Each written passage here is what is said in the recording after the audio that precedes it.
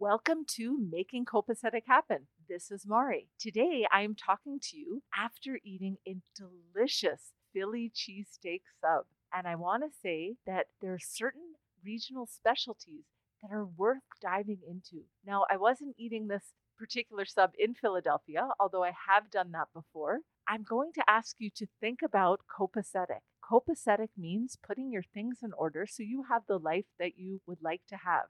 Now, in terms of local specialties, what is a region known for? So, Philadelphia, cheesesteak subs. Baltimore, crab cakes. Fisherman's Wharf in San Francisco, I remember going there and having delicious sourdough bread. All of these foods have a bit of a history. So, think about when you're traveling, enjoying the local delicacies. A lot of times there's a very interesting history behind what those are. And then when you come back home, maybe memories of those delightful trips can find themselves on your plate.